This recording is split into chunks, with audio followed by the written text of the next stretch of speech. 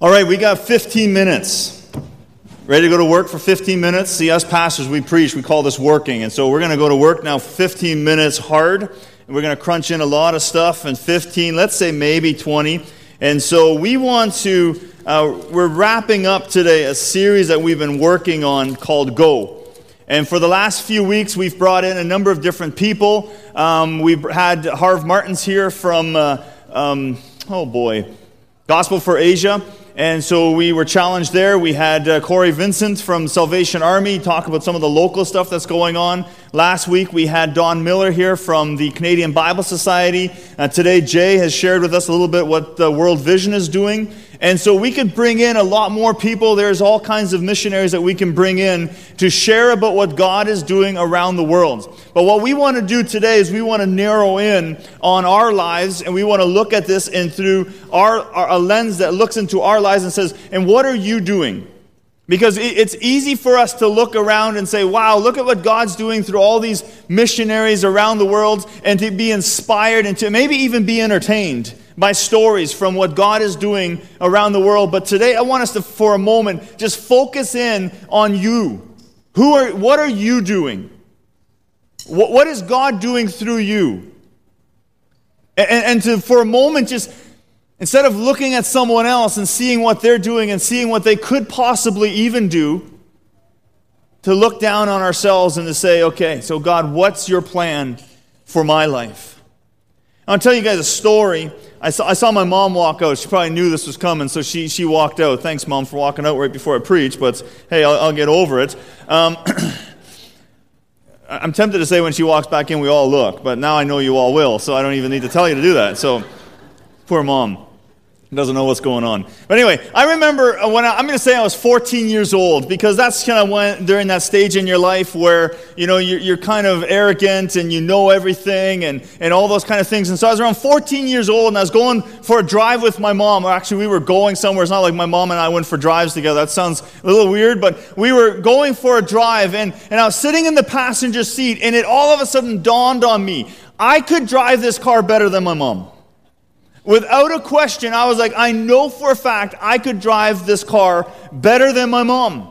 And I didn't tell her that. I was smart enough not to. But I just, in my heart, I'm like, I know I can do this. I can drive this car way better than she ever could. And so I decided to do a test. And here's my test. Now, you got to have to kind of go into my head a little bit, so this is going to be a little weird, but go into my head with me. So here's the test that I decided to do. I'm in the passenger seat. I look out the window for about 3 seconds, okay? So I'm looking out the window, 1, 2, 3. I look back, bam, we are still in the lane.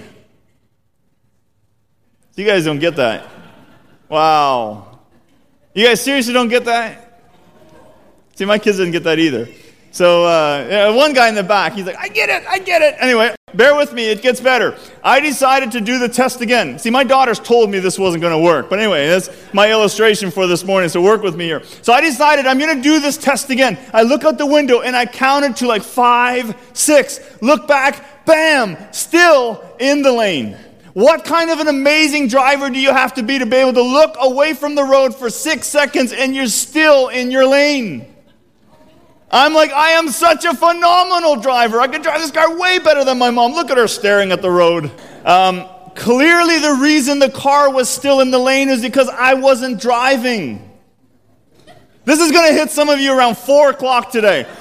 Oh, I get it now. Wow, I should have taken my kids' advice. Don't use that story. First service, not comparing services here, but first service got it right away. Just saying. But anyway, here's the thing. My mom was the one driving, and so here I was sitting in the passenger seat thinking that I was doing the work. Thinking that somehow by me looking out the window and then looking back on the road was making a difference. See, I share that story with us this morning because I think sometimes our view of God is a little bit like that. I think sometimes when we look at our life with God, I wonder if we sometimes don't think maybe we're more in control than we actually are. Maybe we kind of think, I can decide what I want to do with my life. I can decide what I'm doing, and I'm doing pretty good. And we think we've got life in control. We think we're the ones handling things. We think we're the ones steering our ways through certain circumstances. We think we're the ones navigating through life. And it's not us, it's God. Because there's nothing that we could do apart from Him. Now, on the other hand, I think most of us would be very quick to admit that we are fully dependent on God. And this is where you get people saying things like, you couldn't take a single breath without God. You couldn't even blink your eyes without God. And you'd be right. And so we recognize our full dependence on God. We understand that without Him, we could do nothing.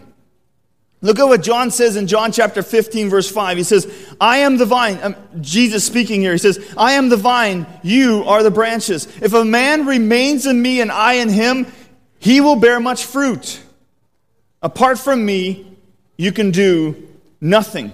So if you want to bear fruit, if you want your life to be fruitful, Jesus is saying, apart from me, you cannot bear any fruit. So I think that all of us here understand that we are fully dependent on God. So for those of us who believe in Jesus, and if you don't yet believe in Jesus, that's okay. You're wrestling with that, and that's cool. But for those of us who believe in Jesus, I don't think that there would be anyone in this room who would say, I don't need Jesus. I don't think there'd be a single person in this room that would say, I am not fully dependent on Jesus. As a matter of fact, we would be offended if someone would suggest otherwise. So having said that, wouldn't it make perfect sense if we're saying, I am fully dependent on Jesus for everything, would it then not also make sense to fully surrender to the one we are fully dependent on? Let me explain it to you like this. We need oxygen. You can't live without oxygen. Now let's say you were going to go into space. You would not go into space without making sure that you had enough oxygen to last you the full trip. And so you recognize your dependency on oxygen, and so you're not going to separate yourself from oxygen. In other words, you could say, I depend on oxygen, therefore I will surrender to oxygen. And it makes perfect sense. If we're saying we are fully dependent on Jesus, then clearly, along with that, we should then also fully surrender ourselves to Jesus. So our view of God must be like this. Our dependency on God must be matched by our obedience to God. Our dependency on God must be matched by our obedience to God. And I think if we would take that approach to life, we would live very, very different lives. Let me ask you a question. How many of you have ever seen a truly spoiled child? Don't raise your hands. You see these around every now and then. A truly spoiled child. Let's put this child at around 4, 5, 6 years old. And if you were to listen in on this child, and if you would listen to the motive for how they live their life, here's what you would hear. This child would be telling you, I need my parents to get what I want. That's by definition spoiled right there. I need my parents to get what I want. So this child has no problem recognizing their dependency or even admitting their dependency on their parents, but this child has a distorted view on why they need their parents. Their thinking is, I need my parents. I recognize that without my parents I couldn't live, so I need my parents, but the reason I need my parents is so that I get what I want. So what does a spoiled child do when they don't get what they want? They'll throw a temper tantrum, or they'll cry. And then the parent quickly, they don't want to deal with that, so they'll quickly give the child what they want so that the child will be quiet. Well, now what does that spoiled child do when they're scared at night? When they're afraid? That child will call out to their parents, to mom or to dad. Why? Because they recognize I need my parents. But unfortunately, this child's view is that I only need my parents for what I want. I only need my parents to get what I want. Now here's a question for all of us. Our view of Jesus. Do we have a view of Jesus like a spoiled child does of his parents? Is our view of Jesus like a spoiled child saying, I need Jesus, but I need him only for what I want? Now, I don't think there would be too many people in this room that would say, like I said before, that would admit to saying, we are fully dependent on Jesus. So our prayers may sound something like this: Jesus, I need you. Thank you for dying on the cross for me. I couldn't live without you. I couldn't save myself. I am fully dependent on you. There's nothing I could do on my own. And yet in the same breath, we may say something like this: and you want me to do what? So on the one hand, we're saying, I need you. On the other hand is, I don't want to do what you want me to do. I need you, but don't tell me how to live. I need you, but only give me what I want. And without thinking, we have what I would call SCS, spoiled child syndrome. Our view of Jesus has been distorted as being, I need Jesus to get what I want. I want to use my time how I want to use my time. I want to spend my money as if it's mine. I want to use my gifts only when I want to and where I want to. And so if our approach is that, we are going to live a very selfish kind of life. But what if our approach went from, I need Jesus to get what I want? What if it went to, I need Jesus to get what he wants? It's a whole different approach. We still recognize our dependency on Jesus, but suddenly our dependency on Jesus is not for him to give me what I want. Our dependency on Jesus now is to say, Jesus, I need you so that you will accomplish what you want to accomplish in my life. It's a whole new approach to living. The Apostle Paul had this approach. Turn with me to Philippians chapter 1, or if you want to, you can just look at the screen. Philippians chapter 1, verse 19. Look at what Paul says here. For I know that through your prayers and the help given by the Spirit of Jesus Christ, what has happened to me will turn out for my deliverance. Okay, so Paul is recognizing right away that God is at work here and that God is in control. Verse 20. I eagerly expect and hope that I will in no way be ashamed, but will have sufficient courage so that now, as always, Christ will be exalted in my body, whether by life or death. So the focus here is not what does Paul want. The focus here is that Christ would be exalted. Verse 21. For to me, to live is Christ and to die is gain. Okay, so again, Paul is saying, life or death, ultimately what I want is what Jesus wants. Verse 22. If I am going to go on living in the body, this will mean fruitful labor for me. Yet what shall I choose? There's this conflict within him. I do not know. So he's worked up and he doesn't know what to do. Verse 23, I am torn between the two. Look at the decision that he's wrestling with. I desire to depart to be with Christ, which is by far better. Okay, this is a guy, if you read 2 Corinthians, you can read in that book what has all been done to Paul. This is a man who's been tied up to a post numbers of times, beaten severely. This is a guy who's been chased around. People are trying to kill him. This is a guy who's faced hunger, shipwrecked. He is a man who has gone through an extraordinary amount. And Paul is saying, if it was up to me, I would depart this life and go be together with Jesus, which would be better by far. And who would argue with him?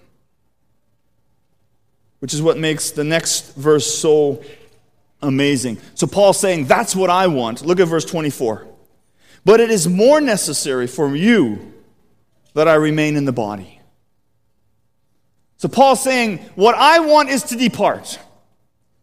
If it was up to me, Jesus, you take me home right now. But recognizing that God's got more in store for him, that God has a different plan, he's like, I will remain.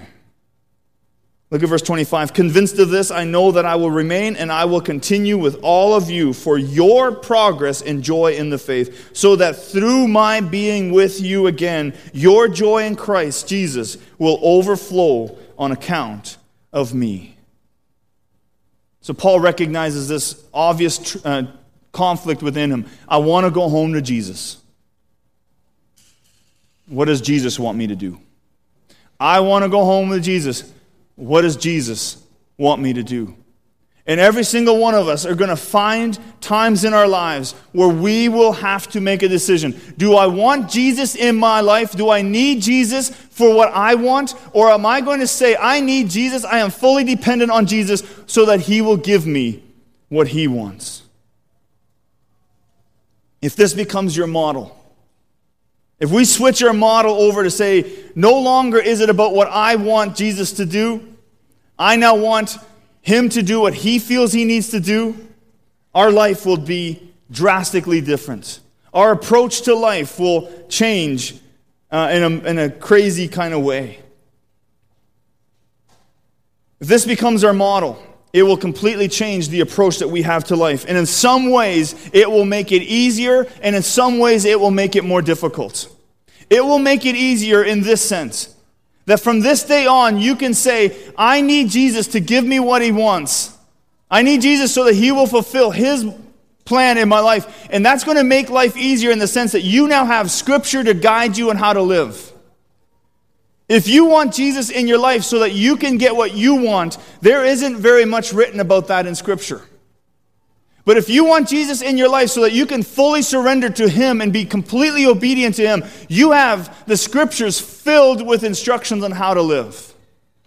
So in that sense, it will become much easier for you. But it will be much harder in this sense. It will be harder because you and I will always find it hard to deny ourselves. There isn't a person in this room who has no problem with saying, you know what, I prefer that, but no problem. Here's what I want to do with my life. No problem. Most of us have a very hard time denying ourselves. Paul, saying it was up to me, I'd go home and be with Jesus. But what does God want? You may say, well, here's what I want to do with my life. Here are the gifts God's given me. Here are the ambitions that I have. Here's what I'm passionate about. And then one day you may feel that God is saying, but that's not where I want you. And it will be very difficult for you and I to deny ourselves the things that we want in order to be obedient to what God wants.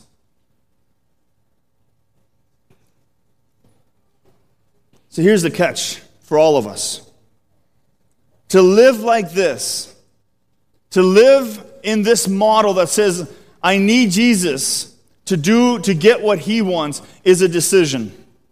You and I are going to have to make a decision that says, from this day on, it's no longer about me. From this day on, it is about Jesus.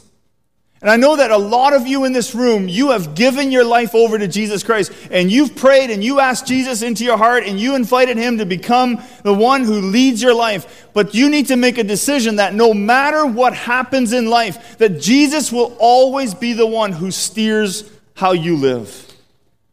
So even if you're looking out the window thinking you got everything in control, you recognize that no, Jesus is the one who's guiding my life. I remember when I made that decision way back. It was a one-time decision, and it changed the course of my entire life. And some of you here today, you need to make this decision to say, Jesus, from this day on, it's not me. This isn't a salvation issue. This is you saying, from this day on, I will go and I will be who you want me to be. And I made this decision a long time ago, and I've shared this with you before, that I decided, God, wherever, whenever, however, whatever, I'm yours. And that one decision, that one time, has often interfered with my life. There's been many times where if it hadn't been for that commitment, I would have probably gone down a different road. Why? Because my personal ambitions, my personal desires were not what God wanted. I wanted to go this way, or I thought this would be best for me, and all things kind of lined up. I thought, man, this is what God wants. Or this is what I want for sure. And then all of a sudden it became very clear, no, what God wants from you, Ike, is that. See, if you make that decision, that will make those decisions later on so much easier to say, you know what, okay, God, if that's not what you want, then I will go where and do what you want me to do. So this involves a few things. You need to make a decision today that says, I will go whenever you want me to go. I'll go when you want me. Not tomorrow, not next year, whenever you want me. Not depending on how I feel. Jesus, whenever you want me, I'm yours. I will go wherever. Not only to the places where I feel comfortable. Not only to the things that I love to do. I will go, Jesus, wherever you want me to go. And I will go to whoever. It doesn't matter whether it's my culture. It doesn't matter if it's my peers. It doesn't matter if it's people I'm comfortable with. Jesus, if you're calling me to someone, I will go to whoever you call me to. And lastly, I will do whatever you call me to do. I will go and do whatever it is that you want me to do. That needs to be the approach of our lives. You and I would admit that we need Jesus for everything. And I'm inviting you today to then say it with the same breath. So if I need you for everything, Jesus, then I am surrendering everything. Our dependency on God must be matched by our obedience to God. I want to encourage you as we wrap up this mission month to avail yourself to God and say, God, if you want to use me, I'm yours. It may not be anytime soon, but God, if you want to use me, I'm yours. Parents, I challenge you to release your children to God. I can't tell you how many times I've talked to kids, young adults, and they'll say things like, I just don't know how I'm going to convince my parents that this is what I should do. I'm a parent. 3 of the best kids in the world sitting right up here. I can't imagine one day all of a sudden one of them coming home and saying, you know what, I really feel I need to move across the world. And we may see each other only once a year. But I have to trust that if that's what God's plan is for their life, that the last thing I will do is interfere, because I don't know how I would live without them.